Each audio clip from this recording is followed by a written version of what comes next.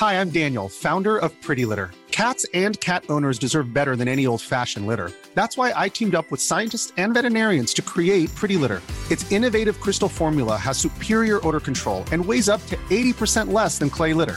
Pretty Litter even monitors health by changing colors to help detect early signs of potential illness. It's the world's smartest kitty litter.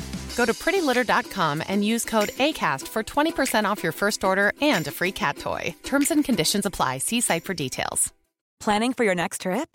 Elevate your travel style with Quince. Quince has all the jet-setting essentials you'll want for your next getaway, like European linen, premium luggage options, buttery soft Italian leather bags, and so much more. And is all priced at 50 to 80% less than similar brands. Plus, Quince only works with factories that use safe and ethical manufacturing practices. Pack your bags with high-quality essentials you'll be wearing for vacations to come with Quince. Go to quince.com/pack for free shipping and 365-day returns. Det här avsnittet sponsras av Kry, appen där du och ditt barn kan träffa en läkare eller en psykolog via videosamtal samma dag som du söker vård, oftast inom några få minuter. Kry har öppet dygnet runt, varje dag, hela veckan, året om.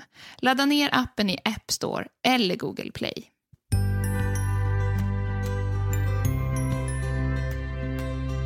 Hur gör man för att inte tappa tålamodet med en skrikande 4-åring? Hur slutar man oroa sig för precis allt som nybliven mamma? Och hur 17 hanterar man en kritisk svärmor som testar gränserna? Allt det och lite till hinner vi snacka om idag med klokskapernas mästare Louise Hallin.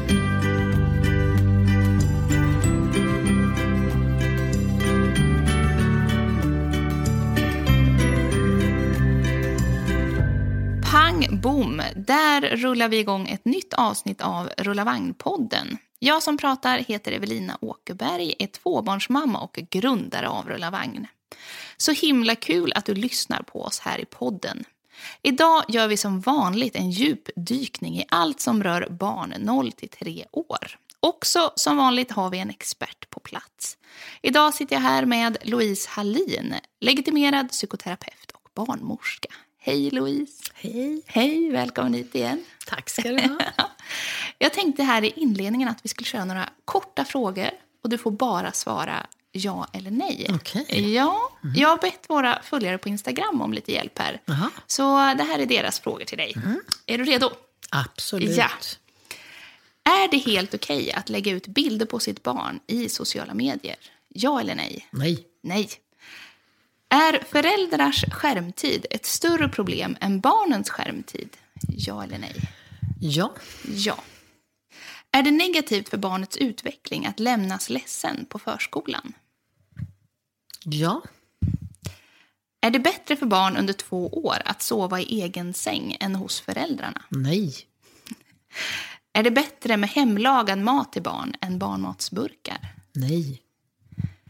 Är det helt okej att ha på en podd i bakgrunden när jag leker med mitt barn? Ja. Ja, gud, den här sista kändes ju skönt. Betryggande. Ja, det var dem. Spännande. Du har inget tillägg som du vill göra till någon av frågorna? Ja, till var och en kan man ha en halvtimme. Är det något här som du vill lyfta upp här nu? Föräldrarnas skärmtid är mer problem för barnen än barnens. Därför att det är föräldrarnas skärmtid och behov av skärmtid som de inte erkänner att de har behov av i volymer. Som leder hur mycket de kommer att tolerera hos barnen. Just det. Och det är ett jättestort problem. Därför att barn tål inte så mycket skärmtid överhuvudtaget. När de är över 10 år så tål de 1 timme om dagen. Inte mer. Det finns det bra studier från Oxford på. Precis. Och det har ju kommit nya rekommendationer från WHO. Jajamensan, samtidigt som Skolverket införde då att alla ska ha paddor på förskolan från 0 till... Ja, det behöver vi inte ens prata om. De har ju det och de har liksom skärmtid i alla fall. Min 4-åring har det varje dag på förskolan. Och det har ni accepterat? Ja, tydligen. Ja. Nej, men jag har faktiskt tänkt att fråga om det. För jag tycker att det liksom blir lite konstigt. För att man kanske också har lite skärmtid hemma. Och kombinerat så blir det mycket. Är ju absolut 0 rörliga bilder innan hjärnan har fyllt 2 år. Den är så otroligt omogen.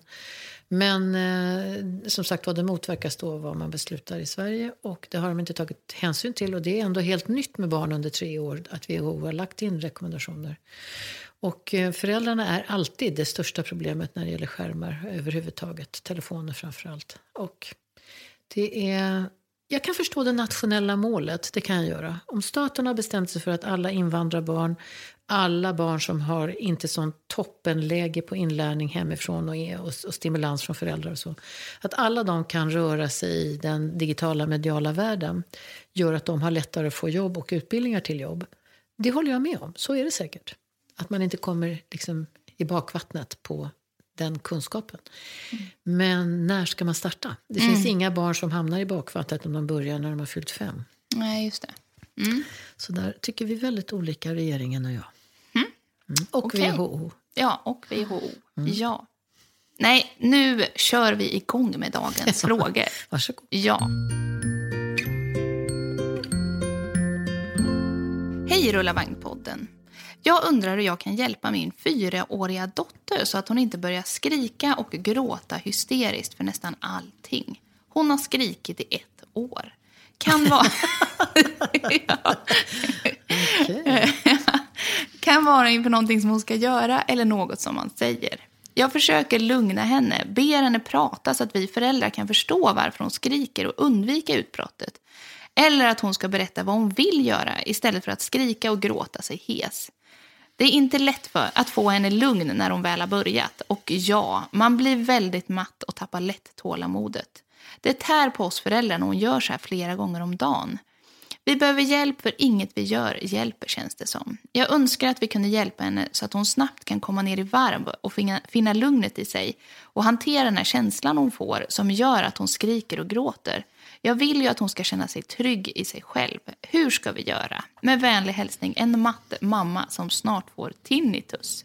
Ja, 1 år av skrik. Beskriver mamman vad de gör i dagsläget? Jag fick inte fram det. Nej, de försöker då att undvika utbrottet genom att be henne prata och att lugna henne. Så att hon ska berätta vad hon vill göra. Ja. Okej. Ja, jag befarar, sa Nalle Puh, att ni belönar beteenden som inte är så bra. Det är många människor som tar anstöt när jag gör nära jämförelse mellan fostran av en liten hund och en liten människa. Men vi är väldigt nära varandra i de första åren, hundar och människor. Och det finns en del bassanningar som fungerar väldigt bra på barn och på hundar.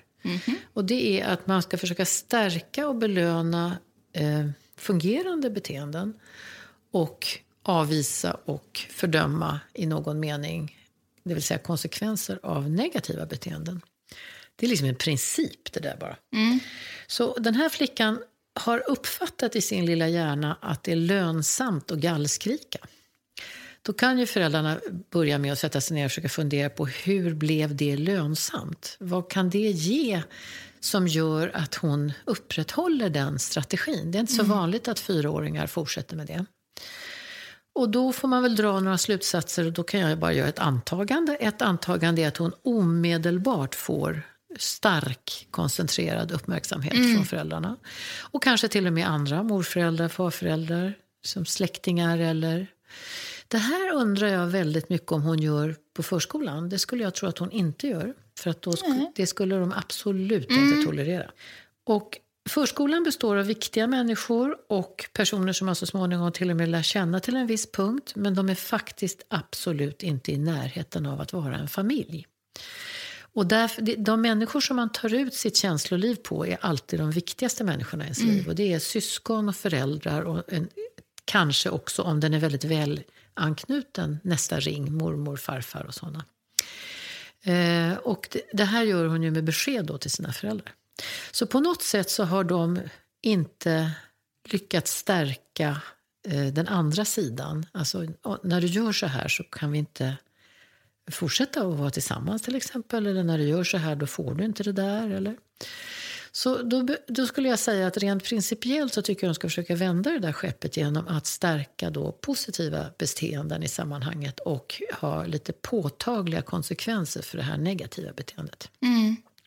I praktiken vet jag inte riktigt vad de skulle tycka var bra. Jag har ingen aning om hur den här familjen fungerar, men jag kan ge några Så liksom skildra några exempel som de sen kan översätta till sitt liv kanske. Och det ena skulle ju vara till exempel att en 4-åring är fullt medveten om vad de älskar här i världen, vad de tycker är roligast. Och det kan vara lördagsgodiset och kompisen som får följa med hem från dagis och något tv-program någonstans någon gång eller så. Så att då kan man sätta sig med henne en eftermiddag och säga så här, att du vet att när du skriker så där mycket som du gör ibland, då blir mamma så här och pappa tycker så här och vi tycker så här. Inte båda föräldrarna, en mot en. Men båda ska prata med henne, var en för sig. Och säga, så därför har jag tänkt på det här. Jag har tänkt på det här att det måste ta slut nu. En sånt uttalande har en jättetyngd hos en 4-åring. Att pappa säger att nu tänker inte jag gå med på det här längre. Nu får det inte vara så här längre. Nu måste vi ändra på det här.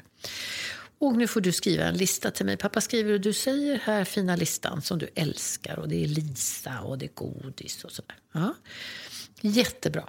Och det här är de sakerna som du får hela tiden. Därför att mamma och pappa tycker att du ska ha det mysigt och roligt. Vi tycker inte att vi ska ha skriken.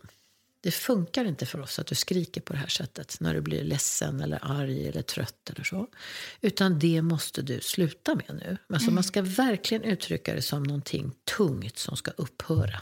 Barn tar väldigt stort intryck av språket. Och om man sänker rösten lite och pratar, nu ska det här ta slut. Då följer alla nästan med kroppen när de lyssnar på det. Louise stirrar ut mig här. Ja, precis. Fattar du det? Och då bestämmer pappa och sen mamma att när du gör det, älskling, då måste vi stryka första på listan. Då får inte Lisa komma hem här och leka med dig. Jag är ledsen för det. Men det kallas för en konsekvens. Och nu måste vi börja köpa och sälja. Så blir det. Hur blir det för dig? Och då kan ju hon börja skrika högre än någonsin. Och det är fint. Hennes motreaktion ska hon få ha. Det är hennes grej. Och så får man vänta ut den till den har satt sig.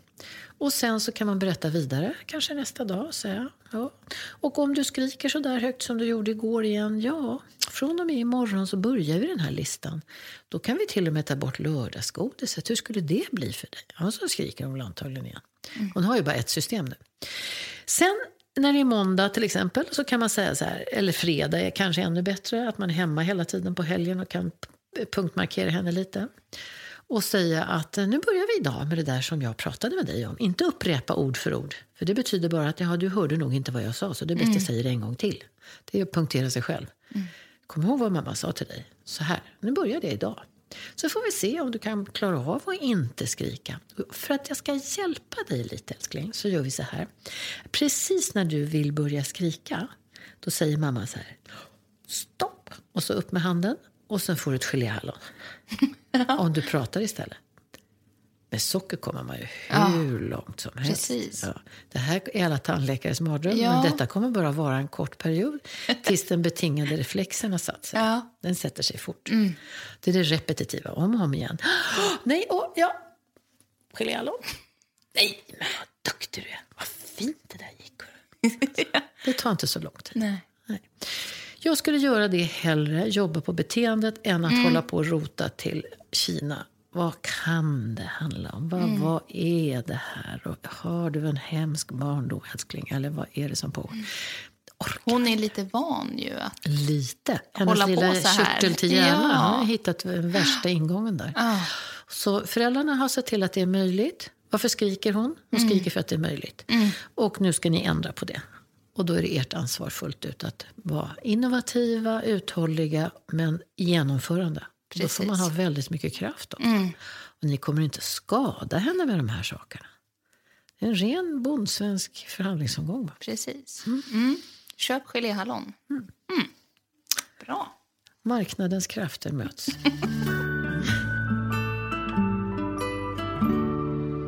Hej Louise, först och främst vill jag tacka dig för allt som du har lärt mig genom dina kloka råd i alla möjliga poddar och program som jag har lyssnat på.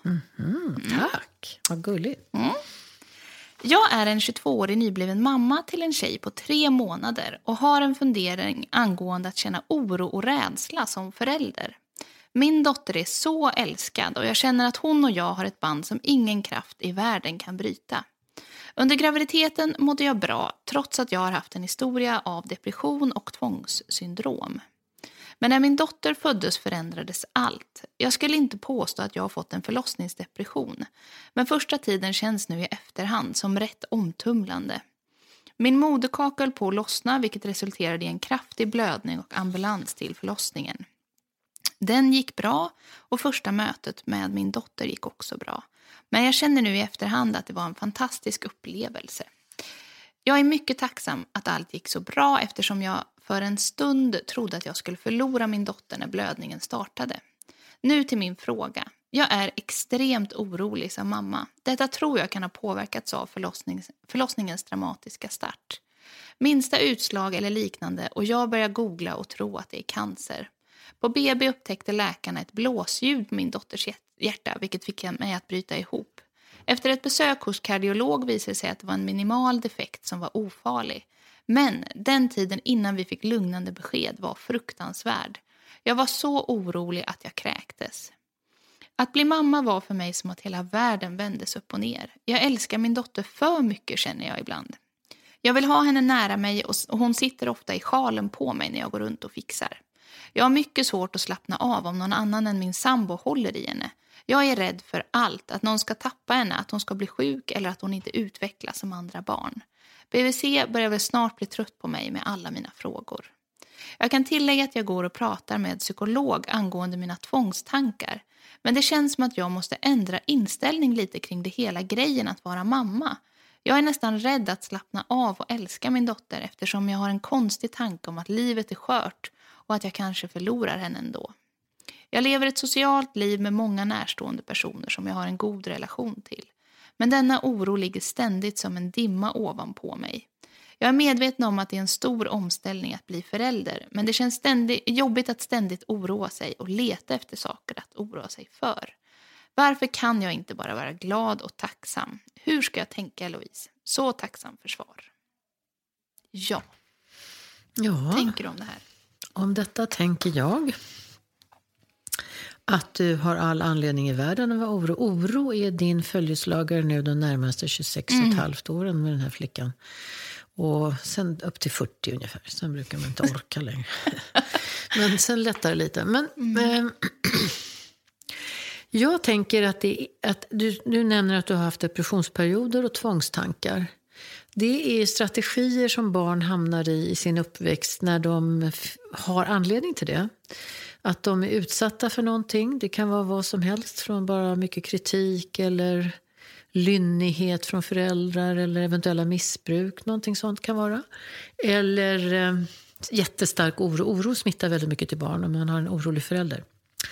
Och då blir det en sån här diffus och omålinriktad oro. Den bara surrar runt som ett litet flygfä i livet liksom hela tiden. Den bara finns där utan att barn får någon förklaring på det. Och inte förstår vad det handlar om. Och därför tror att det handlar om dem förstås. Så att det integreras hos barnet, en stark oro.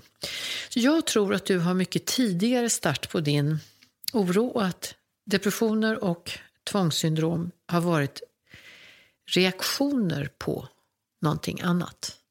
För att det är 2 strategier för att överleva som våran fiffiga hjärna kan låta oss gå in i vid behov. Depressioner är ju som ett tjockt blött täcke som man kan dra upp runt omkring sig och stänga ute världen. Och gör man det om man inte har någon genetisk variant, vilket är mycket ovanligt, men det finns, så har man behov av det. Alltså man kan säga att reaktionen är beklaglig, men kanske den är helt korrekt utifrån vad man har vuxit upp i. Likaså tvångssyndrom handlar om att ha en extrem kontroll på tillvaron. Och det måste man lägga sig till med för att slippa känna ångest. Då kan man hålla på med de här ritualerna istället för att avleda ångest helt enkelt. Det är också en försvarsmekanism som håller en hyfsat normal under tiden. Så jag skulle nog ta stor hänsyn till de här symptomen som du bär på och utövar istället för att tänka att du är sån människa helt och hållet. Så att jag hoppas att den terapi du går i kan börja peta på, om du inte har gjort det tidigare, din bakgrund, din uppväxt och människor som du har haft omkring dig. Om man kan verkligen ha kärleksfulla människor omkring sig så kan det bli hur tossigt som helst för ett barn. Det kan vara ett väldigt känsligt barn till exempel. Det kan vara massa faktorer som styr upp mot oro. Jag tycker du ska lägga mest krut där. Jag tror att du är en supergullig mamma och en jättefin person. Vem blir inte livrädd när man tror att ungen är på väg att dö under en förlossning? Och vem får inte spaden när någon råkar säga att det är något med lilla hjärtat här? Och då vet nästan inga föräldrar initialt att blåsljud på hjärtat för nyfödda barn är ganska vanligt. Alltså. Det vet ingen normal, vanlig människa något om. Utan hjärtat är helt fel bara. Det får inte vara något fel på ett hjärta. Så att den efterkommande trösten är... Ja, den gör inte så stor nytta om jag ska vara riktigt ärlig. Man har hunnit bli så där vansinnigt rädd. Det tar ganska lång tid innan man liksom kan börja sjunka in i att det är vardag att ha ett litet blåsljud. Jag har ett blåsljud. Det går hur bra som helst. Jag har haft hela mitt liv. Och så vidare. Jag förstår. Det vore ju jättekonstigt om du inte hade reagerat på de där sakerna. Nej.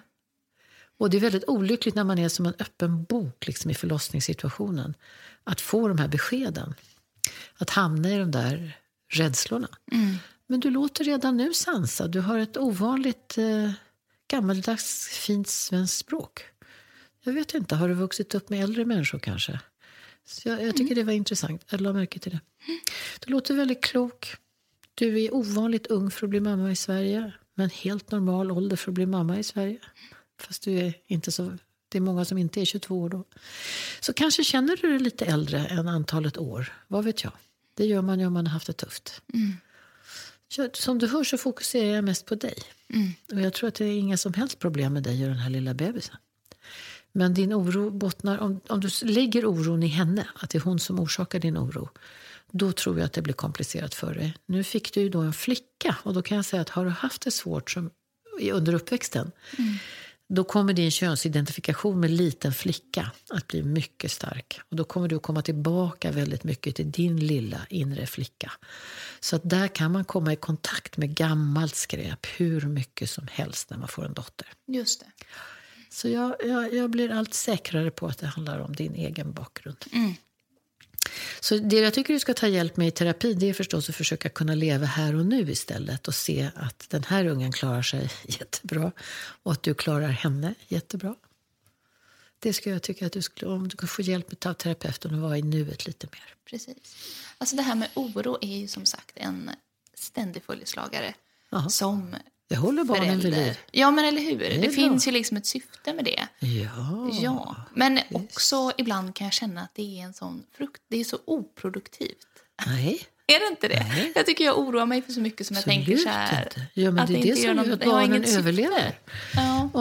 Om du kunde tänka så här, ja, han åt ju igår, varför ska jag orka inte nu? Nej, vi kan ta det imorgon istället. Förstår du? Det är liksom, om du skulle gå på din lust, din ork, dina egna behov. Nej, men andas han inte. Andas han inte nu? Nu andas han. Ja, nu andas han. Ja. Du vet, man vet inte ens vad man tänker. Nej. Det är det som gör att barnen överlever. Ja, att ni har en sån otrolig föräldrakompetens. Även när ni är medvetslösa så hoppar ni inte över att ha koll på barnen. Sant. Bra. Och hjärnan var väldigt förberedd på det. För den har utvecklat ett vakenhetsgradssinne hos nyförlösta kvinnor till exempel. Där mammor tål att vakna en gång var 15-20 minut utan att ta skada av det. Det är annars en känd tortyrmetod. Men det är inga mammor som går under av det. Nej, det kan ju dock kännas som lite tortyr. Absolut. Ja. Men man gör det nästan alltid. Det är sant. Ja, det är sant. Jag brukar säga det till mammor som jag träffar. Du kommer aldrig mer att sova. Aldrig någonsin kommer du sova en hel natt utan att vakna. Om du inte är drogad. Man har björnkoll bara. Ja. De peppande orden att du aldrig mer kommer att sova. Men det är bättre att tänka så. Gud, vad härligt kan man tänka då. I natt sover jag nästan hela natten.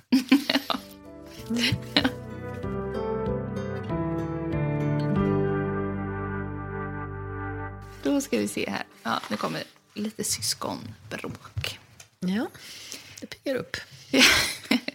Hej Rulla Vagn-podden och Louise. Tack för en underbart bra podd och sida. Vi har 2 underbara små tjejer på 14 och 32 månader. De har just börjat leka med och bredvid varandra och stora syster har börjat mysa lite med lilla syster. Dock så bråkas det mest hela tiden. Stora syster knuffas, sparkas och slåss ofta på lilla syster. Vi föräldrar har reagerat lite olika tyvärr, men mestadels sagt till på skarpen. Nej, så får man inte göra. I början fick hon alltid säga förlåt, men nu har vi fått lov att tumma på det. Vi är också bättre på att försöka pedagogiskt, frågetecken, förklara varför man inte får eller ska slåss och behålla en mild ton för att visa att vi älskar henne ändå.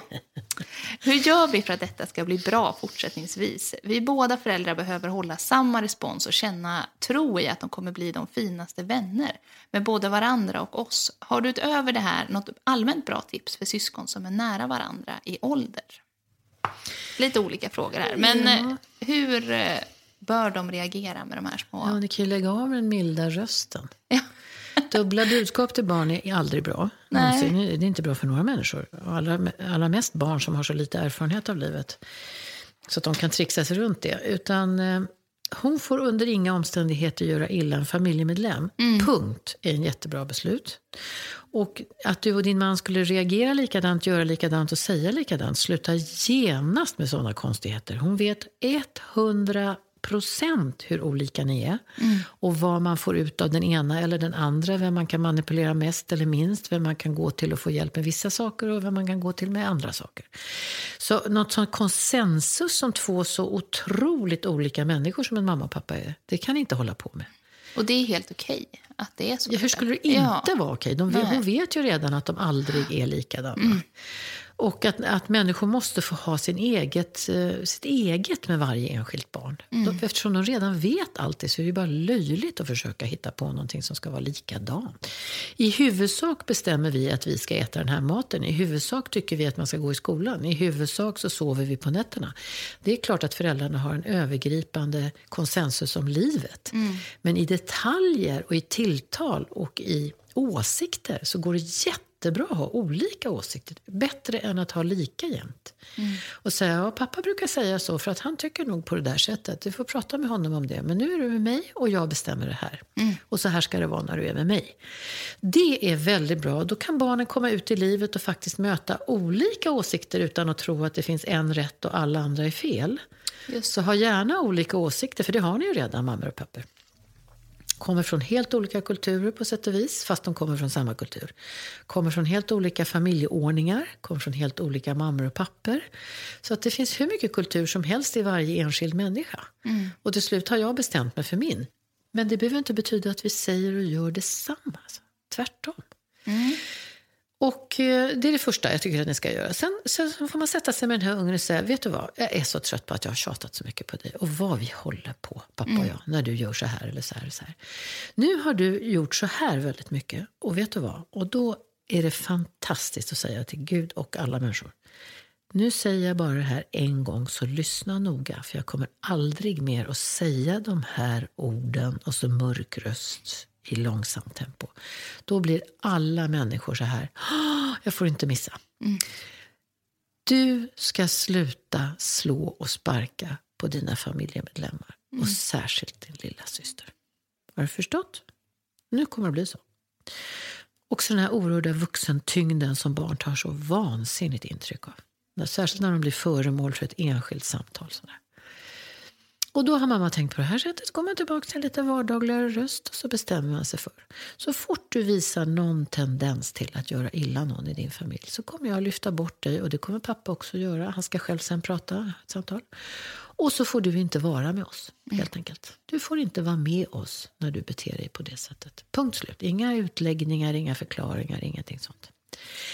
Och sen alltid fråga barnet, hur tänker du om den där regeln som mamma just berättade?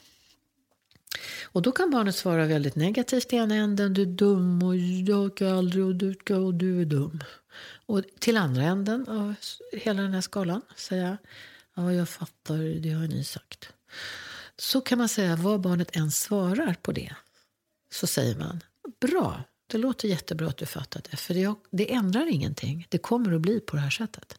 Eller, ja jag hör att du inte tycker att det där är någon bra idé. Men vet du vad, det ändrar ingenting. Så här kommer vi att göra nu framöver. Då vet du det. Och sen är det avklarat. Och då är det nästan hennes jobb att börja puckla på någon inom loppet av en timme. För att testa det här beslutet. Och då behöver man ha en hög beredskap. Och jättebra att de båda är lediga och det är helg och sådär. Så att man kan ta sats lite. Och det brukar ju bli ett par, 3, 4 sådana här tester innan hon anpassar sig till det. För att hon tycker det inte är roligt. Och då ska de liksom lyfta ut henne ur fysiskt situationen. Lyfta bort henne. Ja, just det. Då kan de ju fortfarande. Och sen kan man säga så här. Eftersom det där verkar argt när du gör det, så tänker mamma så här, eller pappa tänker så här, att nu ska vi fixa en plats där du kan vara arg istället.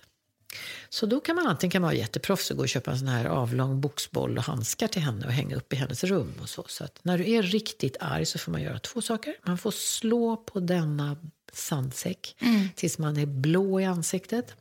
Man får skrika, och inte nog med det, man får svära. Oj.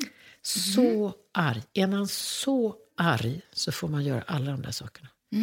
Men man får stänga dörren också och gå in och göra det där i sitt rum. Just det. Så det kan du och pappa, vi kan gå och köpa en sån idag. Eller också gör man någon sån här stor kudde eller någonting. Just det. Ja. Och gärna boxhandskar faktiskt, så att det blir på riktigt. Så får man väl se någon står där och snör på sig de där ilsket och klipper till. Just det. Det är ändå en konkret ventil som hon får. Precis. Det här med att man liksom vill att barn ska säga förlåt när de har gjort något sånt där. Det är ett riktigt skitord om du ursäktar språket. Men liksom, jag vet inte, på något vis håller Hur man ju på. gammal var du när du kände i hjärtat att du verkligen kände djup tacksamhet eller djup ånger? Hur gammal var du då? Jag vet inte. Försök tänka efter. Jag vet inte. Jag tänker att man var i alla fall i alltså 7-8 år. Minst. Eller något. Eller? Ja, jag vet inte. Jag kommer inte ihåg. Har det ens hänt? Jag vet inte. Jo, det har det. Nu var det inte. Så någonstans mellan skola och vuxen. Ja. Nej, men för jag tycker liksom själv det. Ja, alltså jag tycker själv liksom med vår 4-5-åring där att det är så här. Ja, jag märker ju att han ändå inte riktigt förstår vad det är. Men på något vis känner man ju, jag känner någon typ av ansvar att man ska lära dem detta. Men det är, jag vet inte. Jag läste någonstans att, så här, liksom, att lära barn att säga förlåt handlar mer om att själv alltså, säga förlåt i de situationerna som det behövs. Och så här, att de lär sig på det sättet. Men, det är ett av de få orden som, om inte det har ett 100% innehåll, så är det ett fullkomligt meningslöst ord. Och barn kan emotionellt inte gå in i en sån avancerad känsla och förklara den på ett bra sätt. Försoning handlar inte om det ordet. Försoning handlar om att båda involverade söker upp varann efter en konflikt och vill varandra väl. Just det. Och visar det. Och då kan man ibland säga förlåt. För att det känns viktigt för den som säger det. Och då lär sig barn det. Och föräldrarna säger, jag är ledsen att jag skrek så himla högt. Och inte säga, men du var så dum eller du gör alltid så där. Utan säga, jag tog i alldeles för mycket och det gjorde dig ledsen och då blir jag ledsen. Att säga sådana saker, det är att lära barnen försoning efter konflikter. Och försoning är enda vägen för att ha kärlek rullande mellan människor. Och då kommer till exempel, förlåt där. Skulle det lindra något hjärta? Nej. Det gör ju inte det. Tjafs. Ja, här vill de ju hemskt gärna att de här syskonen ska bli fina vänner. Och hon frågar om allmänna tips när syskon är så här nära i ålder. Har du några tips på tankar? Alltså hur man får dem att chilla varandra, bli kompisar, vänner. Ja, om ni 2 vuxna är anständiga och anständiga mot varandra så kommer barnen att bli det. Och i vissa perioder kommer de dyrka varandra, andra perioder kommer de hata varandra. De kommer stöta bort varandra i flera år vissa perioder. I andra perioder kommer de nästan flytta ihop. Det kan inte ni styra.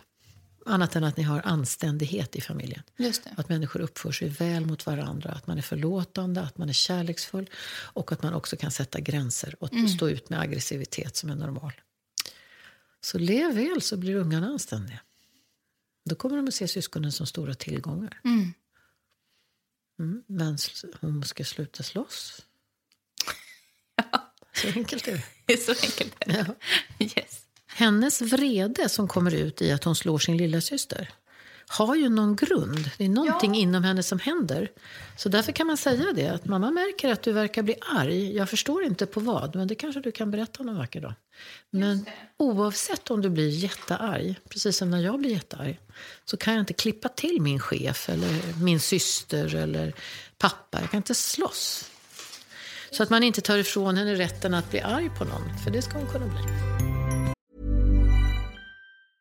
Mom deserves the best, and there's no better place to shop for Mother's Day than Whole Foods Market. They're your destination for unbeatable savings, from premium gifts to show-stopping flowers and irresistible desserts. Start by saving 33% with Prime on all body care and candles. Then get a 15-stem bunch of tulips for just $9.99 each with Prime. Round out Mom's menu with festive rosé, irresistible berry chantilly cake, and more special treats. Come celebrate Mother's Day at Whole Foods Market.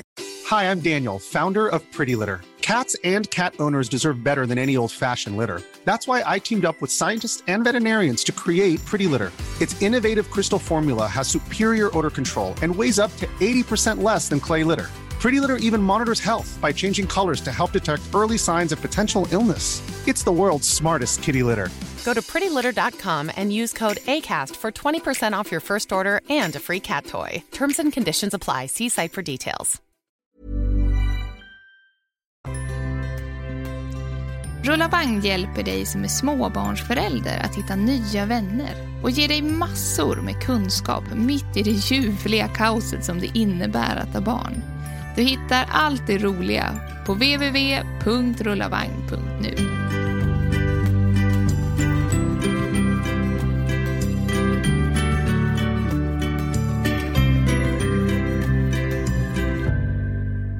Hej Rullavagn-podden. Här kommer en fråga gällande relationen till svärföräldrar. Jag och min sambo blev föräldrar till en liten pojke för ungefär ett halvår sedan. Och det är vårt första barn. Problemet är att jag behöver hjälp med hur jag ska förhålla mig till min svärmor. Så fort vi träffar henne så bara rycker hon bebisen ur mina armar och säger det är farmortid. Sen klamrar hon sig fast vid barnet oavsett om han gråter eller är nöjd. Hon tar liksom beslag på honom. Sen kommer det alltid en handfull med kommentarer per besök om saker som vi gör fel. Exempelvis klär bebisen för varmt eller för kallt, att jag ger ersättning istället för att amma, att vi samsover och så vidare.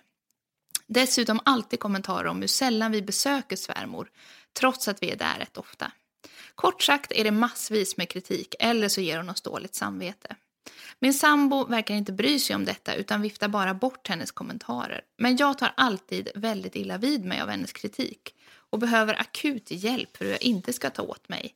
Det här håller mig vaken om nätterna. Med vänlig hälsning, en nybliven mamma. Ja, hur hanterar man en sån här kritisk svärmor? En riktig skuldmaskinstant har du fått på axlarna. Och maken, han har förstås levt i eländet hela livet, så han bara bestämmer sig för att negligera det. Men han fegar ur och det får han inte göra. Det är det första. Mellan dig och din svärmor är det inte så att den där relationen får ni köta själva, som dessa män brukar säga. Jag vet inte vad det här handlar om. Det får du prata med min mamma om. Men gå inte på det. Det är han som är den här tipppunkten mellan sin mamma och sin fru. Och det är han som ska komma in och bara till 100% ta ställning för sitt liv som han har valt. Det vill säga dig och bebisen.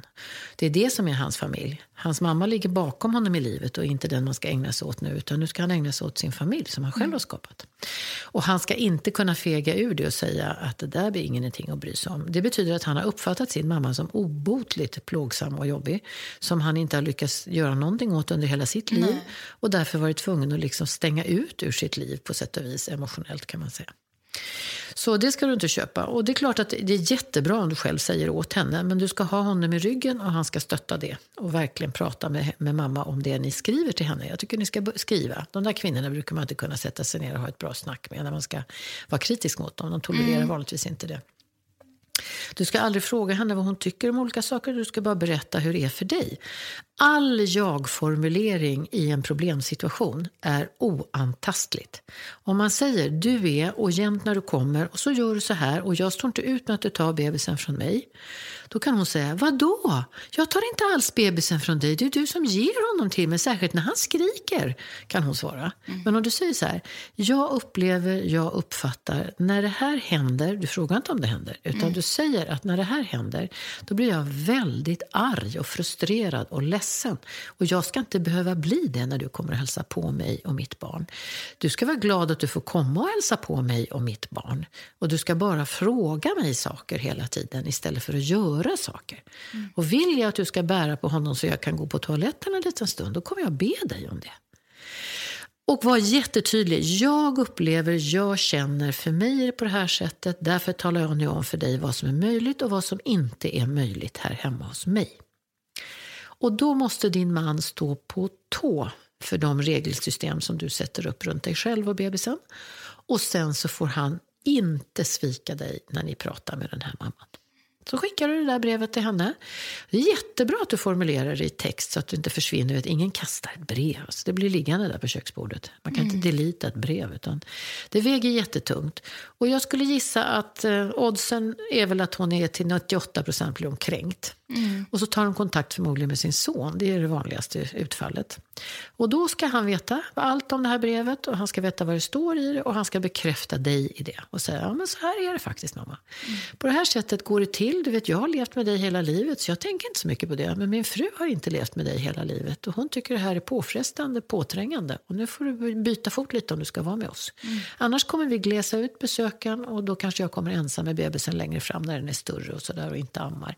Men vill du umgås med mig och den här lilla barnet och ditt barnbarn och min fru som alltid måste vara med eftersom han är så liten, så måste du ändra på det. Inga omskrivningar, inga andra, ja det vore ju bra kanske om du kunde tänka i alla fall någon gång, kanske eventuellt, inget sånt. Det här är en väldigt rak madam. Gå på med samma raka och säg, take it or leave it, mamma. Du får fundera på det här lite grann, så kan väl du höra av dig till oss. Men nu har du fått jättetydliga instruktioner vad som funkar och vad som inte funkar.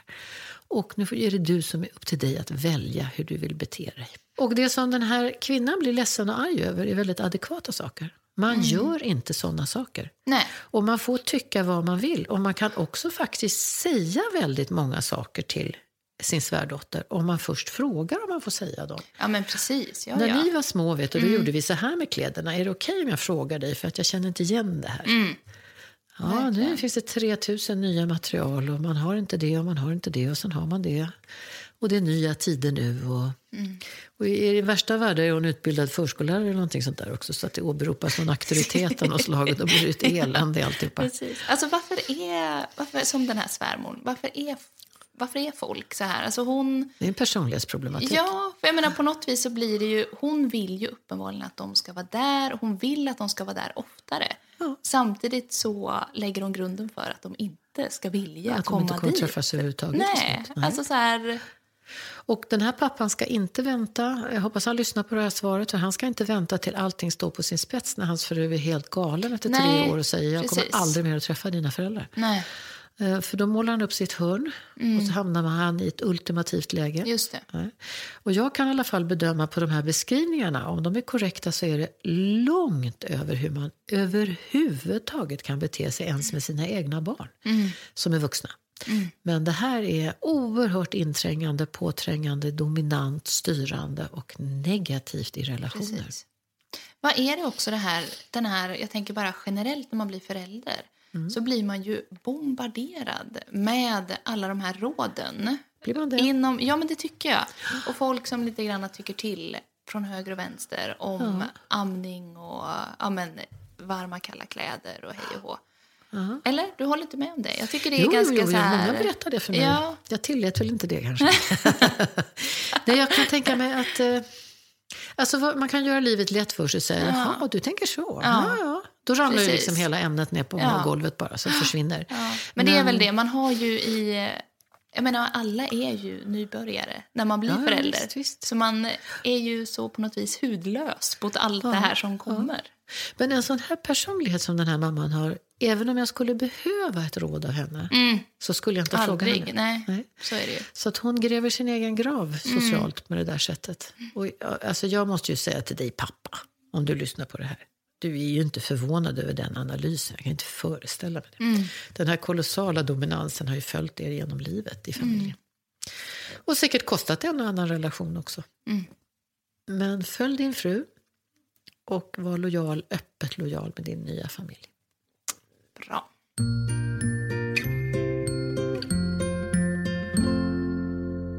Hej podden.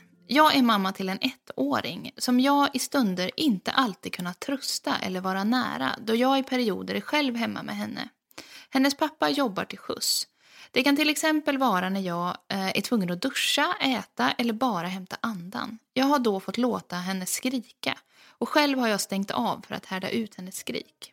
Hon har alltid velat vara nära mig eller sin pappa. Jag har så dåligt samvete över detta och jag är rädd att ha skadat anknytningen. 3 gånger har det hänt att jag har blivit så arg på henne att jag nästan har tappat det. Hemma gillar hon att vara nära och att bli omkringburen. Hon vill vara med oss och se vad vi gör. Får hon inte det så blir hon ledsen. Om vi är iväg tycker hon om att utforska världen i minsta detalj och hälsa gärna på nya människor. Hon är så framåt att jag får hejda henne ibland. Kan sånt påverka anknytningen? Ja. Tror du om det här? Nej, alltså du har en sån här unge nu. Nu är hon 1 år, tjock och fet och väger ett ton den här ungen och bära runt på armen. Så att se till att du har en riktigt bra höftbältesrygga på henne. Och ha henne på ryggen. Du får faktiskt mycket mer gjort hemma om du har henne bärandes. Och hon somnar till och med lättare där och hon är gladare och alla de där sakerna. Så det är jättebra om du kan ha henne. När du ska duscha så släppa in barnstolen där i duschen och låt henne titta på när du duschar så att hon ser dig. Och att hon skriker även om hon får vara i närheten eller på dig, det får hon gärna göra. Det är inget farligt att barn skriker. Det är bara vi som inte riktigt står ut och ser det som ett tecken på att de får inte skrika. Jag vet inte när det modet började, för barn skriker alltid innan de har ett språk. Så det behöver inte vara orolig för det. Om hon gallskriker i barnstolen i badrummet, jag vill låta henne göra det då. Det är liksom, du behöver inte alls tänka att du skadar henne för det. Men om du låser in henne i någonting, då blir det klart att det blir jätteläskigt för henne att hon är ensam i rummet och sådär. Men du får väl helt enkelt hänga upp henne där på en krok annars i någon liten sele eller någonting. Så att hon ser dig. Hon verkar behöva det, tycker jag. Om barn har så här hög kontroll, då kan det ibland ha hänt saker när de har varit riktigt små. Och då funderar jag över det. Blev du övergiven ganska tidigt därför att maken är ute på resor? Är han sjökapten eller någonting sånt? Är han borta i trader upp till 3 månader? Det får vi inte reda på i brevet. Nej. Det är för långa separationer när man är nybliven mamma. Så kan det ha blivit så att du blev nedstämd någonting efter förlossningen? Jag kan inte riktigt utläsa det, men det kunde ha varit så. Hade flickan kolik? Det är helvete på jorden om man är ensam och inte lyckas piska upp sina familjemedlemmar och komma och ta varannan natt eller någonting sånt. Så att jag vill ändå nämna det, att om du har haft det tufft i början, då har det säkert satt spår både hos dig och hos henne. Att du blir väldigt trött när hon skriker. Kan pappa dyka upp och rycka in när han är hemma? För då brukar också om man är ute länge så kommer man hem till en längre ledighet också. Att du verkligen har disciplin då att sova lite mer, kanske middag på helgen om han går ut och sådär. För att det både pappa och mamma duger ju, har vi förstått här i alla fall då. Men jag tycker du ska avvakta lite till, att hon behöver lite fler månader på sig innan hon kan visa en lite lugnare attityd, om du inte själv kan hitta någon förklaring i det som jag har pratat om nu precis. Och så får du bara vänta in en högre mognad och sen och säga okej, du får vara med när jag duschar, du får vara med när jag är på toaletten, du får vara med när jag städar. Och ju mer du har henne på kroppen, desto lugnare kommer hon att vara. Men rygg, alltså, annars kommer din rygg att gå av om du bär henne på framsidan hela tiden. Jo, hon skriver här att hon nästan har tappat det hon har skrivit det inom citationstecken och vi vet inte riktigt vad det innebär. Hon blir tokförbannad. Ja, förmodligen. Och då, när man skriver att man nästan har tappat det, då har man oftast tappat det. Ja. Så då har hon väl gallskrikit åt den här ungen vid några tillfällen. Då. Det kommer ju inte hjälpa upp hur alla mår av det. Och inte mamma heller. Du skulle kanske inventera din närmaste krets lite mer om de kunde komma och lösa av det lite mer när din man är ute i tjänst. Alltså, om ni har ekonomi och se om ni kanske kan få in en rut som kommer och hämtar henne då och då. Som man är långsam inskolning och hög närhet, eller släktingar och familj är ju bättre som man har kontakt med. Att man mer konkret ber att få avlastning. Precis. De kanske kommer olika mormor eller syster en gång i veckan vardera och ger dig 4-5 timmar. Och på eftermiddagen eller någonting sånt där. Det skulle vara jättebra om du skaffar luft i systemet alltså, när pappa är bortrest. Precis. Men hon behöver inte egentligen vara orolig att hon har... Ja, alltså om hon är orolig för att hon har haft såna kraftfulla känslomässiga avståndstagande känslor, så blir man ju väldigt orolig över det. Alltså, man tror ju också att man skadar sitt barn. Och det är klart att om det upprepas mycket så kommer det skada henne. Ja. Så det är inte heller någonting man bara kan säga, det gör inget att bli arg. Alltså arg har många grader. Just det. Men så egentligen att skapa utrymme för sig själv. Så att hon fyller på och känner man att man är i närheten av att förlora kontrollen, då är det bättre att barnet sitter i sin spjälsäng och gallskriker än att man är kvar i rummet. Och så tar man ett varv runt lägenheten eller upp och ner i trapporna 4 gånger och så får man lugna ner sig lite. Så komma tillbaka. Det är ingenting som skadar barnet.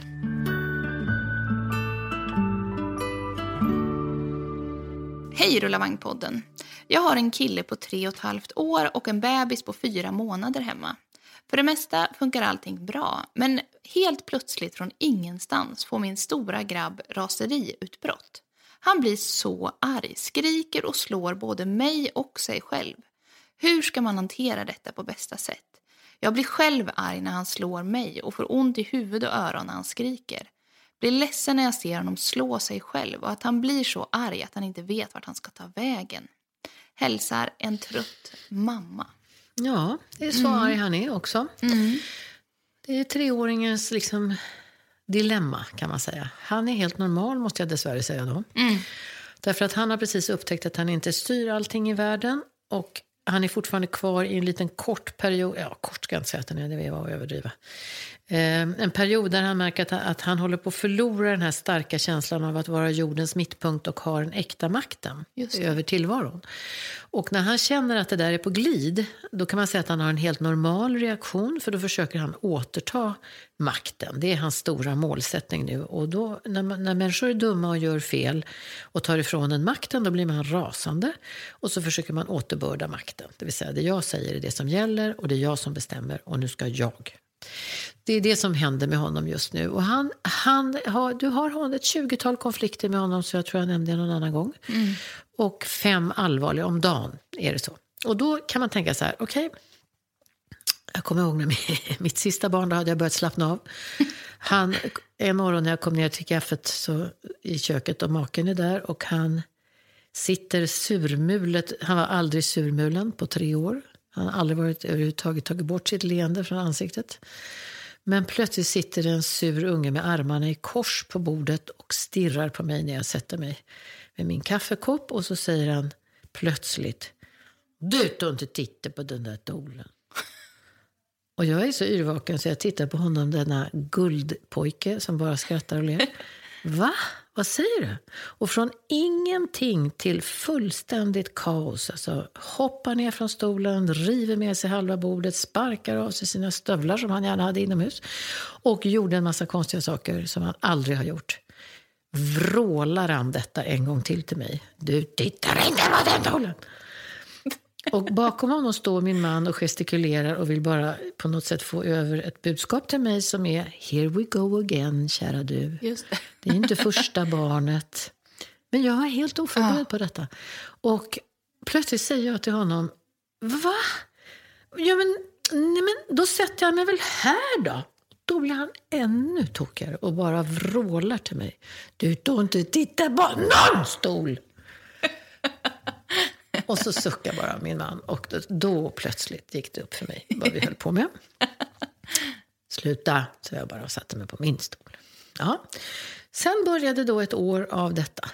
Ständiga, inte i bilen och åka, gå, nej, och stöld, nej, skor, nej, galoner, aldrig. Och inga kläder och gå till dagis imorgon, rock och herregud vad vi höll på. Och jag tänkte så här, det här är ju inte klokt. Hur ska det här gå på förskolan, tänkte jag. Men då visade det sig att ingen sa något. Så efter ett halvt år ungefär så säger plötsligt föreståndaren till mig, skulle du kunna stanna lite efteråt? Och tänkte jag, nu kommer det. Ja. Herregud, han var ju helt olidlig i perioder. Då lutar hon sig fram mot mig och säger, jag vill bara säga att tänk vilken underbar pojke ni har. Alltså, han är så snäll. Han är så gullig. Han tar hand om alla småbarnen och han dukar av åt Signe. Han dukar fram mat. Han är helt makalöst gullig och snäll mot alla människor. Hur har ni gjort? Och först tänkte jag att hon pratar med någon som står bakom mig. Ja. Men det är så här bara hos oss föräldrar. Precis. Bara hos de viktigaste människorna. Ingen annanstans måste han försöka förstå den här hemska insikten av att jag är bara en av många. Precis. Och det tar ett år, det tycker jag är ganska snabbt. Men också väldigt skönt på något vis att höra att det här är helt normalt. Ja. Fast det blir ju väldigt utstickande om man är en ensam mamma hemma med en liten bebis och en 3-åring. Det är klart. Alltså om man bodde i det vanliga agrarsamhället med 7-8 vuxna så kunde man ju langa den ungen mellan sig. Och han behövde inte komma upp i de här toppilskorna, för det var inte bara en att lira emot utan det fanns fler och sådär. Så att det är fantastiskt jobbigt när det är så där inlåst som mamma beskriver här. Så att han mår väl jättebra att vara i barngrupper nu. Kanske du kan förlänga förskoletiden lite. Om du hämtar honom en timme före eller efter spelar absolut ingen roll för barnet. Och han får, där är han bara en av många. Alla gör same, ritualer, rutiner, samma hela tiden. Och inte så personligt privat som det är i en familj. När de kommer de här vredesutbrotten, vad gör man bäst som förälder? Ja, det som föräldrar tyvärr gör väldigt mycket i Sverige är att de håller på att prata med barnen för att nå dem. Man kan absolut inte nå någon som är så vanvettigt arg som den här lilla människan. Man kan inte nå dig heller. Man blir bara argare. Ja, och dig kan man inte heller nå när du är toppförbannad. Så bara säga, okej, du är ledsen, mamma är här. Och så är man tyst till hela kurvan har gått. Raseri, accelererande raseri, toppraseri, sjunkande raseri, hulkande, lite ledset, sorgset, synd om mig. Alltså det är en kurva som man har i det där. Och i samband med att gråten kommer så kommer också insikten delvis om någonting som har hänt som han inte fick göra eller fick genomfört eller så. Och att han måste stå tillbaka och vänta. Sen till exempel kommer det hända då. Och det är det som han måste uppleva är resultatet av vad mamma först sa. Nu ska vi klä på oss och gå ut. Och då till slut så står han kvar på punkt A i alla fall. Nu går vi ut. Ja, det blev som mamma hade bestämt. Vilket är väldigt viktigt för honom att uppleva. Just det. Ja, men det är ingen idé att slösa en sekunds pratande på allt detta. Nu ser mamma att du är ledsen. Ja, vill du ha en liten kram? Då kan du få det. Ingen ändring av agendan. Utan bara, nu ser jag att du är lite ledsen istället. Kom så kan vi gosa lite. Så kan det vara bra sen. Men det tar väldigt mycket tid det här. Ja, varje dag. Energi. Ja, inte energi om man inte ger sig in i det. Och blir lika tokig som ungen och gapar och skriker. Nej, det är sant. Du ska inte behöva ta lika mycket energi över en vuxna, men man behöver verkligen anslå tid till det. Så därför är det bra att vuxna satsar på att ta in mycket hjälp i familjen och lösa av varandra mycket. Och han är helt normal. Om inte hans jagutveckling tog den här kampen så kommer han inte ha något starkt jag sen. Och det vill ni inte vara utan era barn, det kan jag säga. Då blir det trubbel hela livet. Det här med att han slår sig själv. Det är bara liksom ett sätt att uttrycka ilskan, eller? Ja. Tokfrustration. Det är väldigt intressant att han kan ha som kontroll så han inte smackar till den här lillhungen. Det är ju bra. Så han är inte helt lost. Just det. Och ilska mot föräldrarna är ju adekvat i hans ålder, inte mot spädbarn. Ja, jag kan klara sig bra den här grabben, tycker jag. Ja. Men mammas behov av avlastning tycker jag hon ska lägga krut på. Just det. Bra.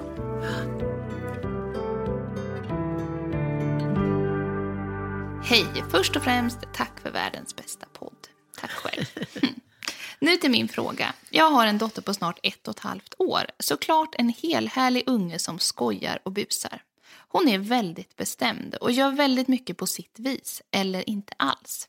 Och nu kommer 3 frågor. Jag tänker att jag läser alla 3 så kan vi prata om varje sen. Bland annat kan hon sitta i sin matstol och liksom krama sin hand eller något hon håller i. Hon ser lite frånvarande ut och kan ibland somna av det när hon är väldigt trött. Hon är dock inte okontaktbar och är helt normal i övrigt och utvecklas som hon ska. Men börjar vara orolig. 2. Hon är som sagt väldigt bestämd. Ammar fortfarande och ska få göra det så länge hon vill. Hon lär ju sluta förr eller senare. Men hon är väldigt kräsen med mat. Makaroner, gurka, apelsin, spaghetti, köttfärssås och yoghurt går bra. Och en och annan grötklämmis till nöds. Jag vägrar tvinga i maten, men hur ska jag öka intresset? 3. Och till sist, förskola. Jag har sån ångest. Vi har nu beslutat att försöka klara oss trots att föräldradagarna är slut genom att jobba 50% var och gå omlott. Så hon kommer börja när hon är 2 år och 3 månader. Ju fler artiklar jag läser om hur illa det är ställt i förskolorna med stora barngrupper, desto mer ångest får jag. Hur ska jag förbereda henne och oss föräldrar bäst inför starten så att det blir så bra som möjligt? Hon är som sagt känslig, har fått affektanfall några gånger och väldigt mammig och pappig. Samtidigt är hon glad, pigg, framåt och väldigt lekfull. Hon är nyfiken på andra barn.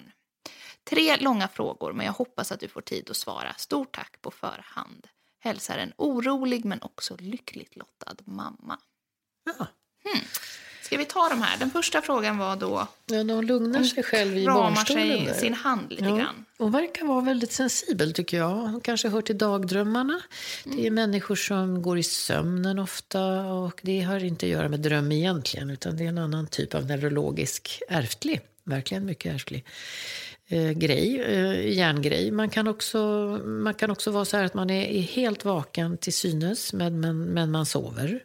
Och man registrerar allt som händer i rummet samtidigt som man är i sömn och kan till och med drömma. Och så att hon kanske är en sånt litet barn.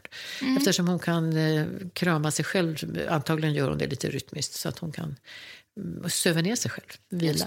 Att hon vilar. Det finns inget negativt med det. Nej, inget oro. Hon har inga kramper, hon har ingenting annat. Men hon har haft affektkramper så att hon kanske har en sån neurologi som ligger lite ytligt så.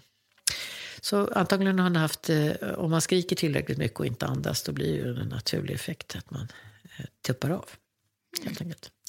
Men det där låter ju bara som en bra sak. Låter som hon skulle kunna använda sig av när hon är uttråkad eller mätt eller börjar bli lite trött helt enkelt. Så det skulle jag inte bekymra mig ett dugg för om det inte accelererar åt någon annan riktning. Just det. Sen hade vi en fråga här om mat och att öka intresset för mat. Hon har en ovanligt lång matlista ska jag tala om för dig. Det där blir ingen mat. Det är inte så farligt strunta för det här. I det där med maten nu. Titta på hennes vikt. Om hon normalvikt och går upp normalt i vikt till och längden växer normalt, hyfsat normalt. Då behöver du inte bekymra dig så mycket om det här. För att här vill ju BVC säga åt dig att sluta amma naturligtvis. Gör inte det utan håll på med det som du tror på är bra så länge detta barn går upp i vikt hela tiden. Så det är viktigt som ska styra dina beslut när du kanske ska gå från amningen till slut och till grövre mat och sådär. Just det.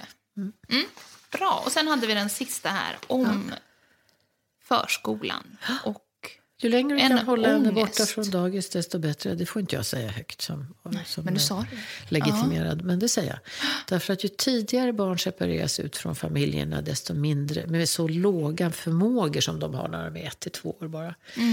Ju längre ni väntar desto mer språk, mognad, uttrycksmöjligheter, minne.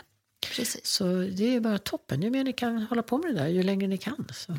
Anknytningen är en aktiv process för småbarn från det de är foster till de är 5 år ungefär. Just. Då träder en annan tid in i deras mognad som kan vi mer att de håller på att fullborda en mentaliseringsutveckling där som är rätt speciell. Men ju mer barn spenderar tid med sina blodsband, desto bättre. Så man har det som ledstjärna. Alla har bara sina möjligheter i livet. Man kan inte ändra hela sitt liv. Det här samhället är ingen nåd. Alltså. Allt hänger inte på er enskilda människor. Det handlar jättemycket om politik, beslut, ekonomi, allt som är utanpå er. Även om ni fått för er att ni är världens mest individualiserade och beslutsamma människor så är det inte så att ni styrs bara av privata faktorer. Nej. Styrs jättemycket av andra faktorer. Graviditet är inte pensionsgrundande ännu till exempel. Vad är det? Ska inte kampen ligga där istället för mellan kvinnor? Tycker jag det vore bättre. Hur kommer det sig? Jag fattar ingenting. Det är en kamp att ta det. Men det här med att hon undrar om hon kan förbereda henne. Alltså kan man det? Nej, det kan man inte. Eller den enda som ska förbereda sig på separationen är föräldrarna. Och så ska ni med ljus och lykta leta upp, ta reda på allt om förskolorna runt omkring er. Och där ni finner att det här är mest punkter på listan som stämmer med oss. Där ska hon vara. Hur ni ska ta er in där, det, inte vet jag. Hot, mat, mutor och tjat kanske hjälper, vad vet jag. Ja, för jag tycker generellt det är ganska svårt just det här när man ska välja förskola. Så här, dels vad ska man titta efter? Ja, är det en bra regel? Montessori gillar jag grundtanken om de lyckas följa det. Det gör ju inte alla Montessori-skolor, men där är det barnen som bestämmer vad de vill leka med. De har jättemycket material och barnen får syssla med det de själva har håg till. Jag är personligen väldigt förtjust i Montessori-skolornas grundidé. Att barnet är ständigt arbete och uppsökande av vad de ska göra. För att då befinner de sig precis där i utvecklingen just då. De har väldigt stora liksom möjligheter materiellt i de där skolorna, för att de har skaffat fram alla material man kan växa av. Bygga, måla, rita och så. Så att det är 2 kriterier man kan sätta upp, och så ju litet som möjligt. Även om man måste krypa in i ett föräldrakollektiv så kanske det skulle vara det bästa. Just det. Bra. Har du något mer du vill skicka med den här mamman? Eller? Nej, det tycker jag var mycket det där. Ja, det var mycket. Ja, och det var tyvärr sista frågan för idag. Stort tack, Louise, för att du tog dig tid och var här idag. Tack själv. Och tack till dig förstås som har lyssnat och som ställer frågor. Utan dig ingen podd helt enkelt. Följ oss gärna på Instagram eller Facebook. Och om du gillar podden, ge oss gärna ett betyg eller skriv en kommentar i iTunes-appen. Vi hörs igen nästa vecka.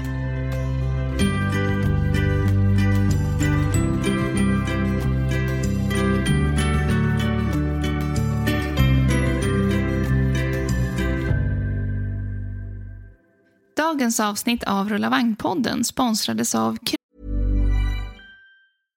Imagine the softest sheets you've ever felt. Now imagine them getting even softer over time. That's what you'll feel with Boll & Branch's organic cotton sheets. In a recent customer survey, 96% replied that Boll & Branch sheets get softer with every wash. Start getting your best night's sleep in these sheets that get softer and softer for years to come. Try their sheets with a 30-night guarantee. Plus, get 15% off your first order at bollandbranch.com. Code BUTTERY. Exclusions apply. See site for details. Even when we're on a budget, we still deserve nice things. Quince is a place to scoop up stunning high-end goods for 50 to 80% less than similar brands. They have buttery soft cashmere sweaters starting at $50, luxurious Italian leather bags, and so much more. Plus, Quince only works with factories that use safe, ethical, and responsible manufacturing. Get the high-end goods you'll love without the high price tag with Quince. Go to quince.com/style for free shipping and 365-day returns.